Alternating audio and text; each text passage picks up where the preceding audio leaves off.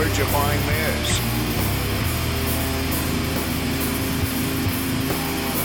Yo, yo. I'm still waiting for our fucking power slap money to come through. Yeah, Dana That's White, right. what the fuck?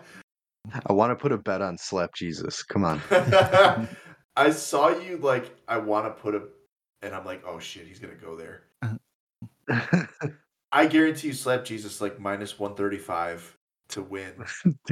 The whole tournament. Did you watch any episodes of it? There's like remember, like I was saying, the Power Slap House, and like it's a reality show. It's from like a year or two ago, from the first season, and I guess that's what leads up to this event, like in April. So that the event happened for that season last April, and there's like another one. Why are we talking about Power Slap again? God damn it! Sorry. There's no football. All right, so I will lose our sponsorship from Power Slap right now because I don't know if you guys have seen like the fantasy discourse about like fantasy guys talking to prospects at the draft. But I'm not gonna. I know like, hey, Shane tends to advocate for violence, and you know what? On this one, I am advocating for violence again because if some dork ass fantasy analyst asks me as an NFL football player some stupid ass questions, they should get popped in the face. Yeah, Ryan, I don't know if you saw that. Some fantasy analyst was like asking Caleb Williams a bunch of dumbass questions at the combine today. And it wasn't even like one No, question. I It was didn't see like that. it was like the most loaded fucking I have this 260 character tweet I have to ask somebody with like 7 different qualifiers, and Caleb's like, it was just a decision my family and I made. Thanks. Yep. It was very that Simpsons when Homer's Poochie and the nerds are like, in this episode he plays Scratchy's ribs like a xylophone and hits the same rib twice, but it clearly produces a different note. Like, was that intentional or is this some kind of magical rib? I hope someone got fired for that. And Caleb Williams is just like, dude, I didn't want to work out. I don't fucking care. I'm going to be the first overall pick in the draft. Why do I have to put on compression shorts for you? I don't think, dude, I hate to say it, but I think the combine is just going to be phased out one of these days. Like, it's just going to be like senior day 2, or guys who like didn't play for the year. Like, okay, run the 40, right? Or guys who know they can test really well, but Marvin Harrison didn't do in his interview, and everyone's like, what are we doing? I'm like, who gives a shit? He already knows he's going top 5. Who cares? Right. Most of these guys doing these like skill tests that they have to do at the combine? Aren't they doing it at like their respective schools and like anyway? So we're gonna get all that information from somewhere. Because it's like, why would a quarterback throw to some dummy, right? Like, okay, cool. If you have something to gain, you'll go to the combine. If you have something to lose, you'll do your pro day. Yeah, 100%. So I did hear though on the way home, why is he like declining to release his medical results with only teams he's planning on? Because why should anyone else? Who the fuck cares? Oh, okay. Like, what does Buffalo matter, right? I didn't know. Like, I didn't know if he's like there was like something from like a year ago that's still like nagging him, and like maybe he's trying to keep it on the DL or something. I don't know. No, because like the teams that need to know will know. You know what I mean? If they were like, he's got a torn meniscus, was he going to go to pick? He'll fall all the way to pick 1 still. Yeah. Yeah. So, hey, episode 122. We got bits. Ryan, take it away.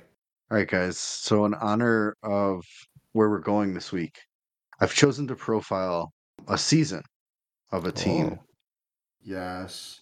I'm not going to like make it super long because it potentially can be.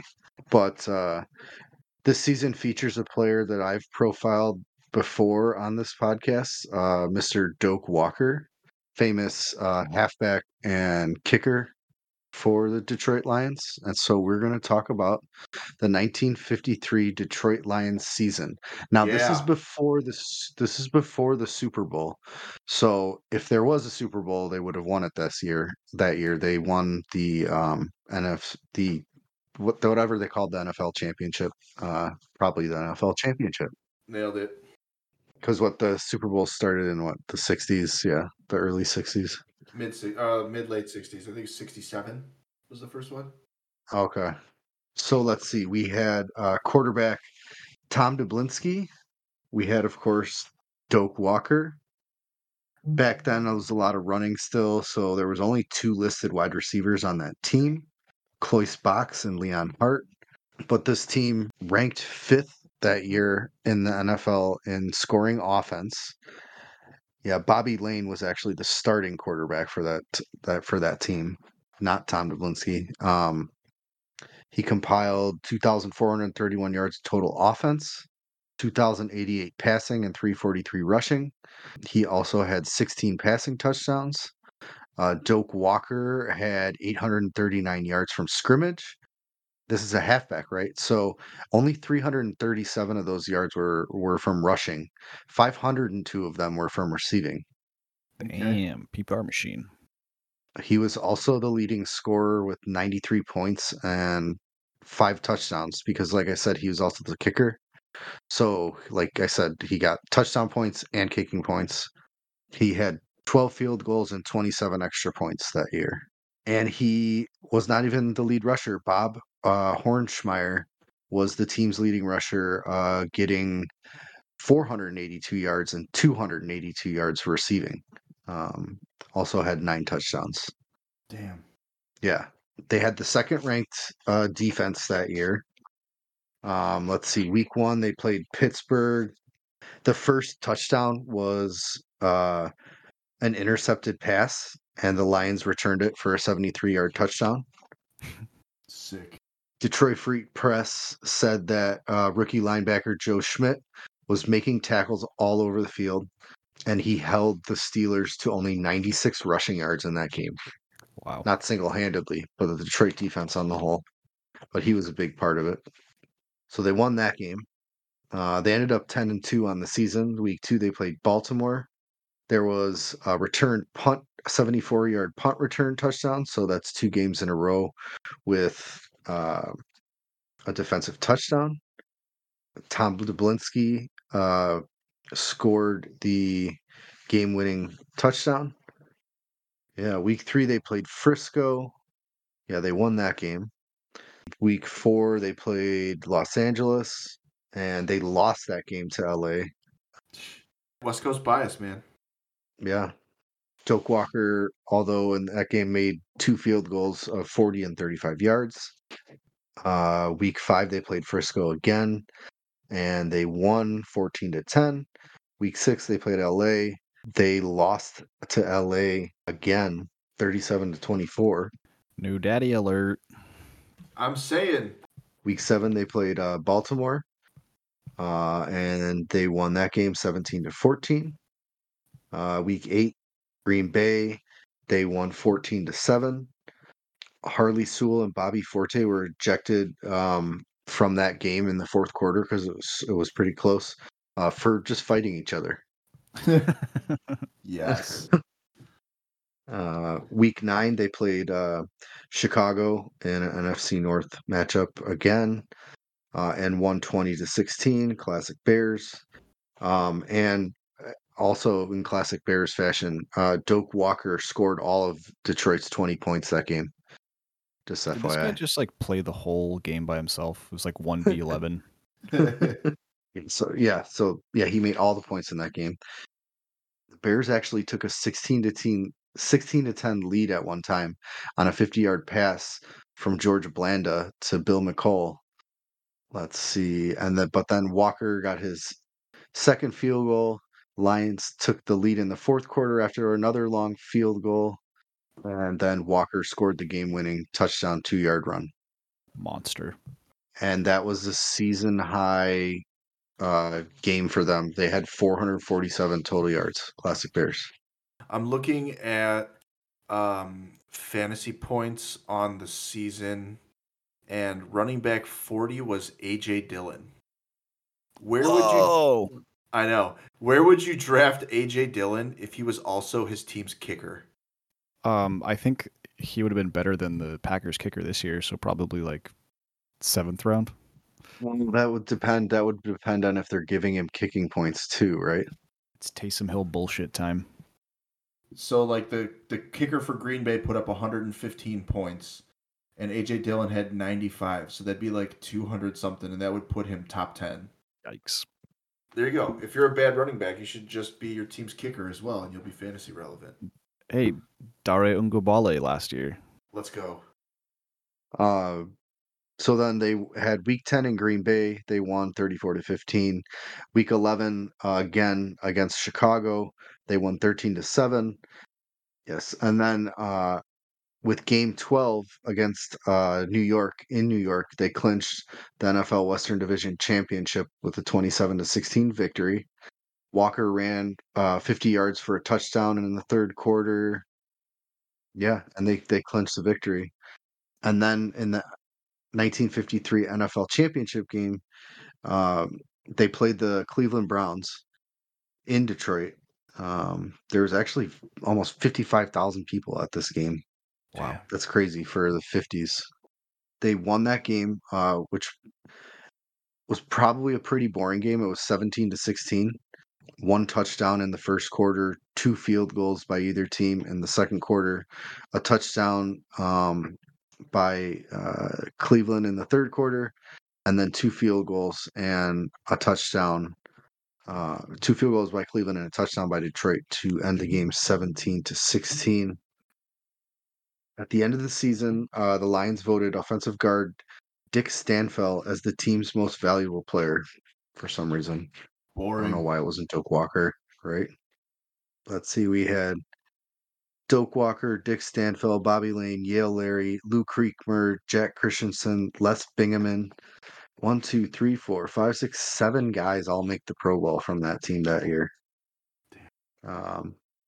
Yeah. That's important back then because if you didn't make the Pro Bowl, you were eligible to go to Korea. Right. And from that team, also as well, 6 members of that team are in the Hall of Fame. Bobby Lane, Jack Christensen, Joe Smith, Yale Larry, Lou Creekmer, Dick Stanfel, and Doak Walker. That's a lot of Hall of Famers. Yeah, and I was just interested to see this week what the Detroit Lions' best season was, and that's a pretty rough summary. I mean, You're a fucking double No. agent, bro. I was about to say the same thing. Walker's gotten to you. You're like, I like that well, Walker we're going fella. back. We're going back to Michigan this week, so Okay, that's fair. All right, so the 1953 Detroit Lions.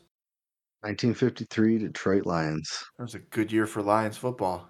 Shane, you mind if I go next? I got a list. Yeah. All right. So last week I kind of brushed against this topic while we were talking, and I was hit with a resounding "save it for the Discord" from Shane. And this week I'm responding with an empathetic no. We could be getting news on a Justin Fields trade any moment now, and when that happens, it will go with it one of the easiest Bears to root for, and a guy who is most definitely in the top 3 of all-time Bears quarterbacks in terms of talent. The hope is that Caleb Williams becomes the best quarterback in Bears history. So I decided to take my time this week to talk a little bit about some of the worst, most hilarious, and most noteworthy Bears quarterbacks from this cursed fucking franchise. See, this is a good spin. This is a good discourse of saving it for the pod instead of the Discord. All right, hang on. I'm starting with heat. All right, I'm bringing heat. A Bears quarterback played for the Bears from 1925 to 1928. His name was Milton Romney, who is Mitt Romney's dad's cousin and the namesake for Mitt. What? Yeah, he I sucked. already hate this. What? Yep. You got any numbers? No, they don't have any of his numbers. 2 passes. He did Right. not go to Kolob. That's all that matters. All right, so Charlie O'Rourke, who still holds the Bears rookie record for touchdown passes with 11. Wow, that's it. He set that in 1942. Oh my God. Oh Oh my God, Kyle Orton. He sucked, right? All right, Mike Holovac. Now, I did a segment on the cursed 1992 Houston Oilers team. He was the general manager for that team. Oh, yeah, wow. He played for the Bears, where he sucked. And also, he fought in World War II and sank 9 Japanese boats. Wow. That's pretty impressive. With his fist? Who knows, dude? with Buddy Ryan's old wrinkled fist. Number 4, Jack. Steal footballs. Number 4, Jack Concannon played for the Bears for 4 years. He was arrested for selling a kilo of coke to an undercover cop in Schaumburg, Illinois. Also acted in the movie version of MASH, not the show. I will say though, that guy's got a cool ass name. He went down for a cool ass reason, and he had a cool ass arc. Yeah, he sucked though. Yeah, and it was in Schaumburg. Yeah, right. Bob Chin's Crab House over here. Number 5, Virgil Carter. Virgil Carter actually helped create the metric that we still use today, expected points added, EPA. He helped create that with people from Northwestern University in the early 1970s. EPA itself is a useful stat, but Carter, he sucked. He's trying to make his numbers look better, you know. Yeah, I mean, overall, net gain. Number 6, Jim McMahon, quarterback for the Super Bowl Bears. Noteworthy because he hated Mike Ditka. And also, he would ignore play calls from the sideline. Pretty cool. That's the move. Oh, yeah. And actually, Shane, I don't know if you know this, but this is pretty big Chicago football lore. He ended up going and being like Brett Favre's third string backup for a couple of years in Green Bay. And when Green Bay went to visit the White House after winning a Super Bowl, he wore his Bears jersey under his sport coat.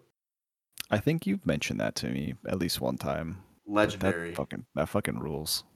He also could have like not been getting the calls on the field too, because he's a notorious pill addict during his heyday in the NFL. Like he was taking like 100 pills a day. So Kurt Angle type beat. Oh yeah. That was Perc McMahon. He's a legend. He's a legend in these parts, but objectively, yeah, he kind of sucked. That's heresy. My mom will be calling me immediately. Number 7, Rusty Lish is widely considered, depending on who you ask, either the worst quarterback in NFL history or the worst overall player in NFL history. Overall player? In his career, he threw one touchdown and 11 interceptions. What?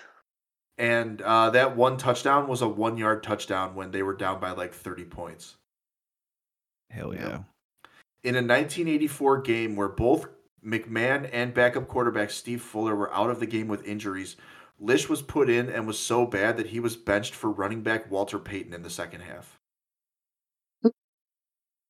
Like, fuck it, dude. We're running the Wildcat. Well, Payton could throw, but... Yeah. So there was a 2020 ESPN article talking about how bad historically the Bears quarterbacks are, and they revealed that at one point in that game, they were like, "All right, Lish, get back in." And he's like, "No, I'm not coming back in," because Ditka had yelled at him so much. And on the flight home, Lish was reading the Bible on the plane, and Ditka walked up to him and said, quote, "I hope there's something in that book about job opportunities because you'll need one on Monday." Damn. Oh. He never played another snap. Let's see. Henry Burris. Henry Burris would become a Hall of Famer in Canada at quarterback and coach, and he was all over the place. In all of the pro football that he played, he threw for 63,576 yards. Wow, that's a lot. Yeah, 207 of those came for the Bears. Yes. So he didn't suck, but when he played for the Bears, he absolutely sucked. Number 9, and this is only a list of 10, so we're not going too long here. Jay Cutler, who is clearly the best quarterback this franchise has ever had. He was brought over in exchange for Kyle Orton, 2 first-round picks, and a second. Oh my God. Uh-huh. Yeah. And he started his Chicago career by throwing 4 interceptions against Green Bay in his first game. Okay, like, how bad was the suicide hotline on that Sunday, right? Like, for every Bears fan, that's like worse than the Russ trade. I know the Russ trade was bad because of money, but like, that's like a generational fucking put you behind the 8 ball trade. Well, actually, like, the problem wasn't that Jay was bad; it's that Jay always got hurt. They made it to the Super Bowl in 05-06 with Rex Grossman. But there was a team with Jay on it that had very serious, deep playoff potential, and they were like 7-3. And he threw an interception and like broke his thumb trying to make the tackle against the Chargers. What was that? Was that like 14, 15, something like that? No, that was like aught 9, aught 10. Oh, was that early? Yeah. So he had his Don't be the moments. hero. Exactly. He had his moments, but overall he sucked. Last but not least, Mike Glennon. Oh, wow. Famous backup. Well, Mike Glennon was signed to be the Bears starter in 2017, kind of like how the Bears signed Andy Dalton to be their starter and drafted Justin Fields. Mike Glennon was signed, and they drafted Mitch Trubisky. In 2017, Glennon signed a 3-year, $45 million contract with the Bears, where he played for 4 games before being benched for Mitchell Trubisky and would never play another snap for the team. He threw for a total of 833 yards for Chicago, which is $54,021.60 per passing God, that Classic fucking Bears. rules. yard. You want to talk about Bobby Bonilla Day? That's fucking. Man, God bless him. So good luck, Caleb. That's all I got. Have fun. Godspeed. Go God. Yep. No, dude. This is gonna be the guy that breaks the mold. Come on. Oh man, Ryan with the hope.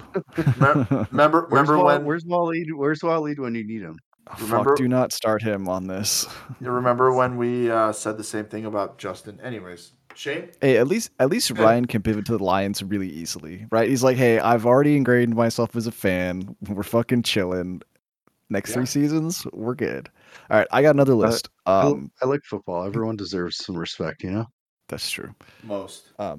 But not the owners, because we're gonna talk some shit on the owners, because this is like my favorite part of the NFL season.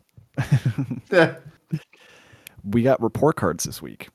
Yeah. So the NFL Players Association brought out report cards for the franchises. So I'm going to give brief anecdotes on things that I thought were funny or really sad, so we can all have commiseration with people who we have wealth that we will never touch at the end of the day because our bosses truly don't give a fuck about us and view us all as cannon fodder. And these report cards, Shane, they just like look at like their business numbers and like it's all like players like interviews. So like they fill out like a sample of like, hey, like how's your facilities? How do you like your travel? How's the food? Okay.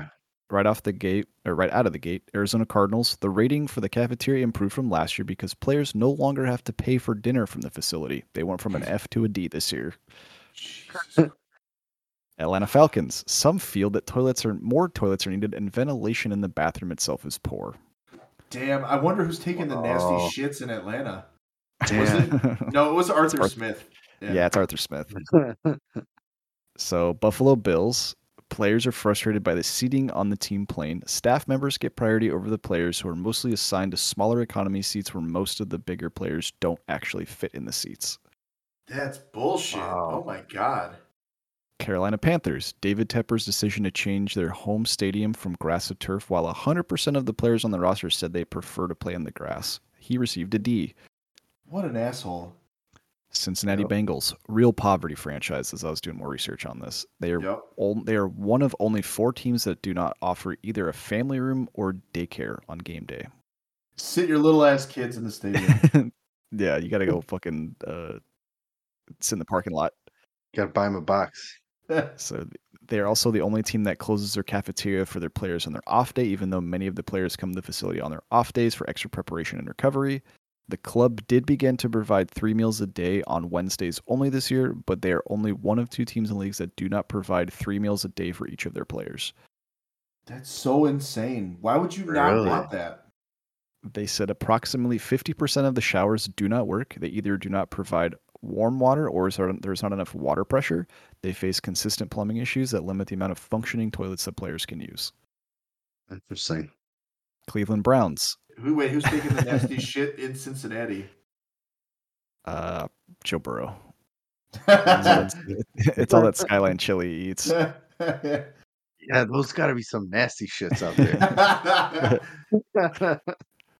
there. Cleveland Browns, the post-game family meetup area is in a tent in the parking lot, which doesn't really work when it's in the winter. Jacksonville Jaguars, they just renovated their whole setup, but they just started offering daycare on game day. But however, most players view it as unreliable and not worth bringing their kids to. Unreliable? Like is the lady out for a smoke? Like, I guess. Yeah. Like, hey, 4 o'clock, 6 o'clock, who knows? Whatever time I feel like coming and leaving. I'm on break. So Kansas City Chiefs, the team finally provided actual chairs for each player to use at their lockers. The issue, however, is that the players feel the team promised much more than what was delivered. The original plan was for them to do a full renovation of the locker room during the 22 season. However, the team never followed through because apparently they, quote unquote, won too many games and prolonged the window for renovations. Holmes and Kelsey wanted like lazy boys. Yeah. So some players say they're unreliable to get rehab done and prepare for practice, and reference for overall lack of care for the team. The Las Vegas Raiders gave former head coach Josh McDaniels the lowest head coaching score in the league. Only 39% of the players felt that Josh McDaniels was efficient with their time. 32nd overall, he was also ranked least likely to listen to the locker room for any NFL head coach. That Patriot way, baby. Oh my God! Wait, he doesn't have a job right now, does he? No, because Bill Belichick is not a head coach. That's what I'm saying. He's not a coach anymore. So Josh McDaniels is gonna have fucking nothing now. Oh man, God forbid he's got $50 million to hang out with. Yep. LA Chargers. The team charges $75 for the first child and $50 for each additional child's per family on daycare. The team also refuses to send an equipment truck ahead of time after the games, causing them to sit on the tarmac while the plane gets loaded and unloaded every time. Jesus. New England Patriots. They're only one of 4 teams that do not offer either a family room or daycare. They are also the only team in the NFL with the majority of players feeling that their team's facility is worse than places they can train off-site on. Robert Kraft is cashed. He does not give a fuck anymore. Nope. I bet their massage area is really nice though. That's a jerk shack joke. I will say this: Josh McDaniels, looking at his coaching stats, pretty solid amount of challenges. He challenges a lot of plays. That's all I got. I mean, he's not good, but like he challenged a lot of stuff. Speaking of challenge, New Orleans Saints, they're only one of 2 teams that do not provide their players with 3 meals a day. New York Giants, players unanimously responded they do not playing on the synthetic surface, in line with 92% number league-wide. Responding players commented that they would believe the surface puts them for additional risk of injury, and we all know that stadium is cursed. New York Jets is like peak franchise corporate shit because some players are frustrated that corporate partners have field passes pre-game, but players can't get their significant others or children to come down before the game. Pittsburgh Steelers, they're only one of 4 teams that do not offer either a family room or daycare on game day. Tampa Bay, this one's actually was really surprising to me. So the players described the locker rooms as unclean, smelly, and they cited that they see bugs consistently in the showers. They also described that the team's sauna is dirty, small, and broken down while smelling like mildew. Younger players must have roommates to work on work travel unless they pay the team $1,750 for their own room each season. They do not have a daycare room on game days, but do charge players' families $90 per child. I mean, the first couple parts it sounds like a rustic sleepaway camp, but like at the end they kind of lost me there. This sounds like the Commanders, which is next. So when asked what the number one issue respondents wanted to prioritize for fixing, most players could not come up with just one. Instead, the common answer was the entire facility. Wow. Oh my God. And most of them were pretty chill, hey, listen, we know we got new owners, we expect a little bit of time to happen, but can we please get it going? And the common thing that I learned through all of this is that if you want a stable career, go into sports medicine or physical therapy, because almost every single team said that they needed more physical therapists or training staff. Mm-hmm. Really? Yep. And that's the NFL grades for this season. Wow. Interesting. Yeah. I like those facts. You got to bring that back next year, Shane. We touched a little on it last year. This is my psyop brain of they released those right before the combine, so nobody actually remembers that shit. It's all smoke and mirrors. Right. And in hopes it gets clouded over, yeah. I mean, NFL conspiracy theories, they're important, man. I'm convinced the Super Bowl only exists to take Americans' attention away from Vietnam. Or current events. All right, so we got bits. Let's move on. We got a bunch more stuff to talk about today. So let's talk our dynasty buys and sells. Ryan, I'd like it if you'd start with your dynasty buy or sell of the week. I'd like to see what I can get for Josh Allen. Oh man, Whoa. I know, I messed up, and I probably should have sold him a year or two ago. But I still think I think his value's only gone up, to be honest. Like I would take him over Patrick Mahomes in Dynasty. I would too. okay, I would too. I mean, um, you got to get 3 firsts. I don't even think it's a matter of picks at that point. I think it's a matter of players. I think you honestly have to, like, if you're tearing down to like a quarterback, you have to get, like, depending on what you're getting, right? sure, Like Trevor Lawrence, uh Brandon Ayuk, and like a first, right? Like I think that's kind of like the yeah, thing. or like maybe a first and a second, and a mid-tier quarterback. If you're Or gonna give like me a 1 and a 2 for Josh Allen, that player that I get better be like CeeDee Lamar Lamb. Jackson, Yeah, Joe or Burrow. Lamar. Yeah, Justin Herbert. Yeah. Okay, Yeah. Like it would take me needing at least like a top 12 wide receiver, Brock Purdy, and like a first move off of Josh Allen. Like I feel like he's one of those assets like you just can't get rid of because like he's still young, offense is still cooking, he still puts up insane numbers. Like and the Bills are building the team around him, so he's going to uh, be around for a while.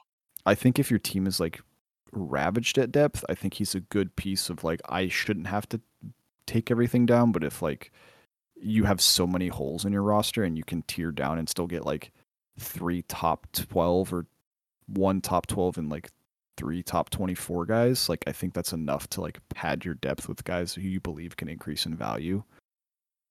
I asked on Twitter a couple days ago. I said, "Give me the worst dynasty orphan you can find. I want that. I want that team." And I was like, "I want a team where like they got no picks this year, and their best player is KJ Osborne." Was that Right? inspired by the Discord one No, where the no. guy I just okay. wanted I just wanted to do it because like I want to. The more second round picks I have in dynasty drafts, the harder I scout every year. It's just Okay. how it works. And I'm like, I'll just strip it for parts and get seconds and see what I can do. So I got offered one and I looked at it, and there's a lot of like decent parts on there.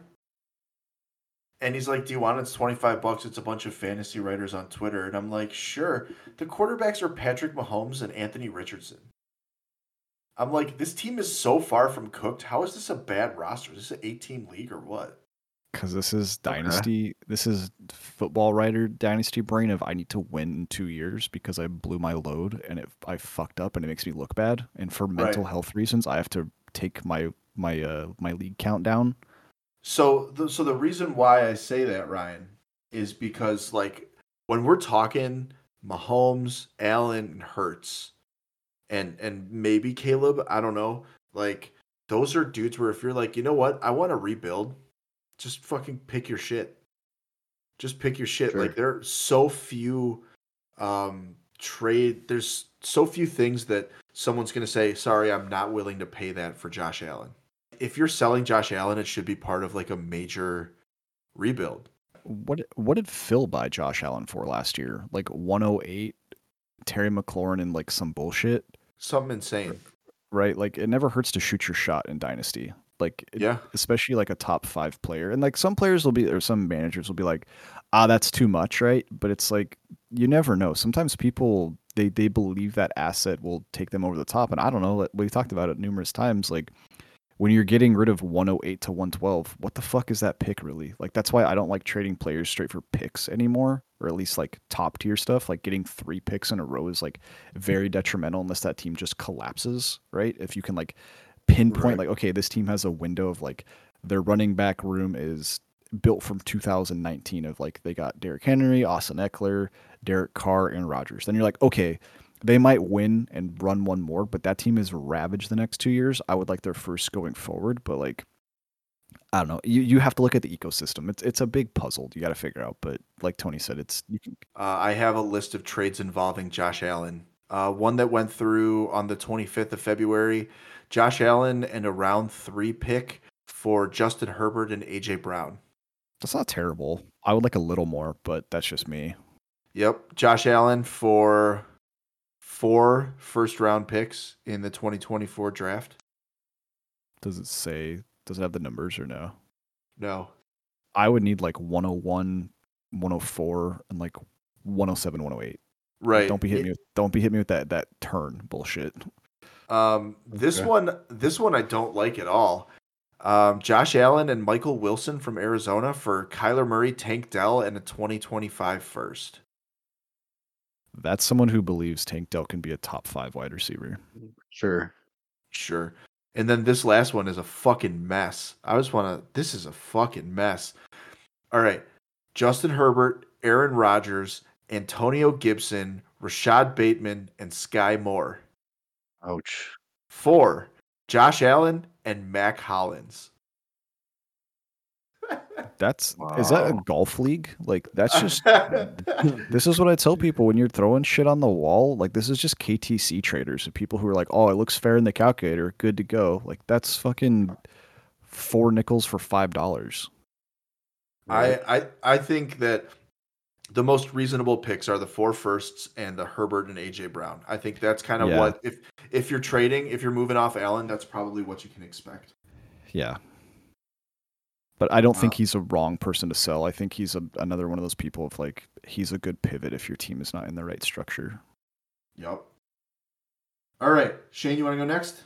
Yeah. So I'm not sure if we've discussed the actual nesting doll theory of wide receivers on this podcast. I know we talk about it all the time in the Discord, but we'll give a quick refresher on game theory. So you have 5 wide receivers. All of them generally have the same output of points within a tier. They can give you approximately 14 points per game. The difference between these players is their ADP or dynasty value.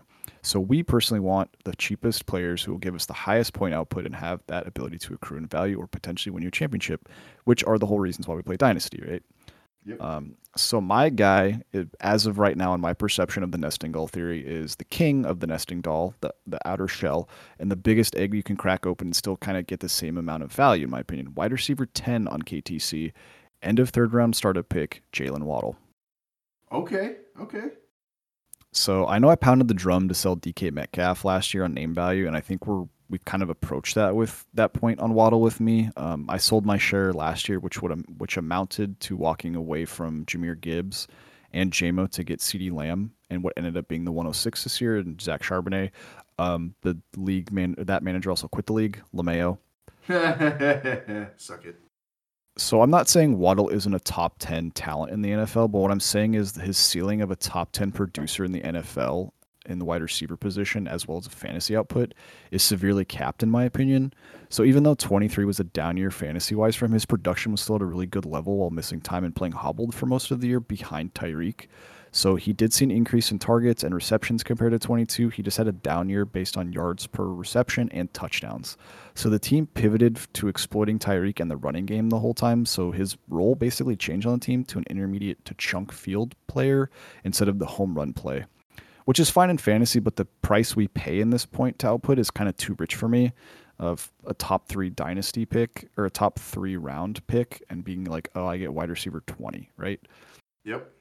So he was 32nd in air yard share, 63rd in average depth per target, 54th in deep targets, and 14.2 fantasy points per game, which like is a fine number, but for a guy you're basically paying wide receiver 1 to wide receiver 2 prices, like that's a flex position. Yeah, you could have gotten that with Michael Pittman. Yeah. So the bright side is he was 8th in yards per route run and 12th in yards after the catch. So I know that that running back room and that O-line is looking pretty suspect this year, so the pivot might not have to be undone on that offense, but it could be wrong, as we could see a potential resurgence in Jalen Waddle. But for a guy who's finished wide receiver 17, wide receiver 7, and wide receiver 34, asking for top 10 production is a little hard for me in the realistic lens. So in startup value, Jalen Waddle is right after pick 104, which could be a couple guys. It could be Jaden Daniels. It could be Drake May. It could be Malik Neighbors. He's after Chris Olave, Tua, Jonathan Taylor, 105, ahead of Kyron, Etienne, Brandon Ayuk, Trey McBride, and Devon A-Chain. So this is kind of the king of the big-ass blob of like, damn, that's not that bad, but I have to pay how much for this? So you could take the lottery of Bowers or Dunze and maybe Neighbors, depending on where he lands, or the board shift with QBs being drafted and going up on fantasy NFL draft, or sorry, fantasy drafts for your dynasties. But I do think I'd be trading up in a package with a pick to try to nail down a top 5 wide receiver, top 10 quarterback, or put myself in a position to draft Marvin Harrison Jr. with that type of return. So like Jalen Waddle plus 109 seems like something so you could convince someone to do, of like, hey, here's a mystery box, and I get the bigger mystery box. Yeah. But yeah, just kind of my philosophy on like, hey, here's a name value guy of like a dude who can still give people a good perception of points, but also like game to game, it's going to be frustrating. Yeah, absolutely. So we have a Josh Allen, more like, I see Ryan as less of a sell and more of like a price check. Yeah. Test the waters. Yeah. Yeah. You ran it under the little barcode reader at the supermarket. So anybody who's in this league with Ryan who listens to this, don't be coming with that weak shit. Yeah, right?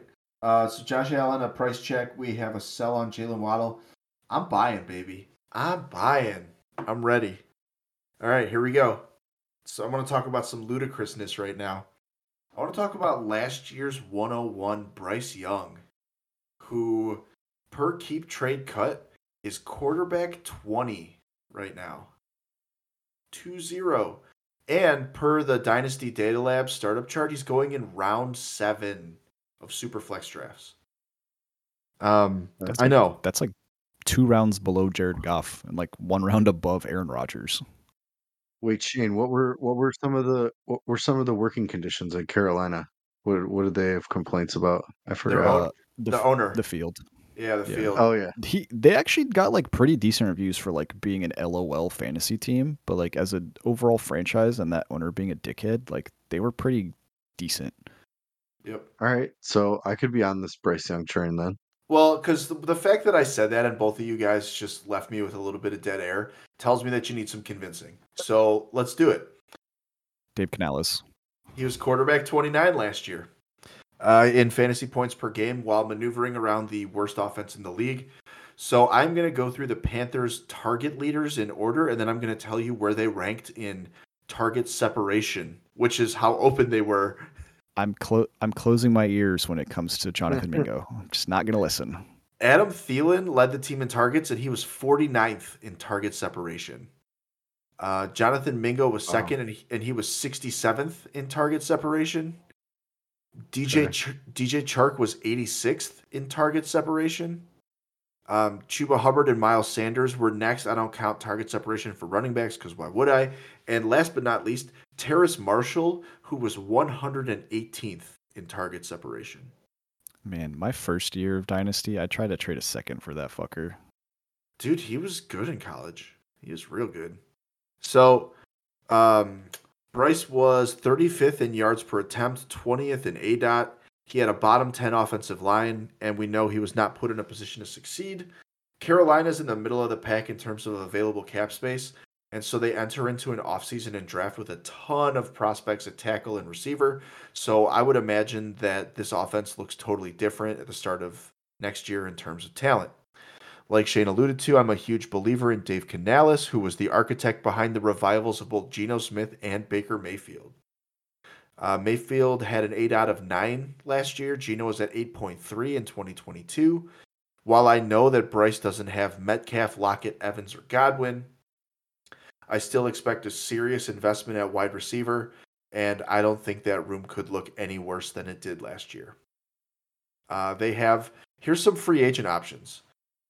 Higgins and Pittman, I think, are both. Higgins is franchised. I know Irsay said, like, we're keeping Michael Pittman. But all of these next guys are all better than anything Bryce had to work with last year. Mike Evans, Hollywood Brown, Calvin Ridley, Gabe Davis, Darnell Mooney. Those are all unrestricted free agents that would make Bryce's life a lot easier. Hopefully the third and long wide receiver screens will be gone. Maybe someone can get open for once. And even if he only takes a small step forward this year, I think the arrow is going to be pointing up for Bryce, and I want in while he's that cheap. So my buy of the week is Bryce Young. Interesting. You said he's round 7, correct? Yeah. So round 7 has the suite of picks of 109 to 111. I'm saying like that. You're telling me that Bryce Young is worth JJ McCarthy? Like, fuck it, dude. Quarterback 20, I'm in at that price point. Like, Oh, he's right. He's right after 108, and right now he's pick 606. I'm taking Yeah, it. I'm for a dude who was 103, 104 last year. Like, he's pretty insulated. But also, if you want out, like, I don't blame people because you can trade him for Stephon Diggs, Debo, KW. But I don't know, man. I'm a sucker for buying low, so I want Bryce Young. I think Did not see that curveball coming this week. I know. And let's pivot. We've got a Josh Allen price check, Jalen Waddle sell, a Bryce Young buy.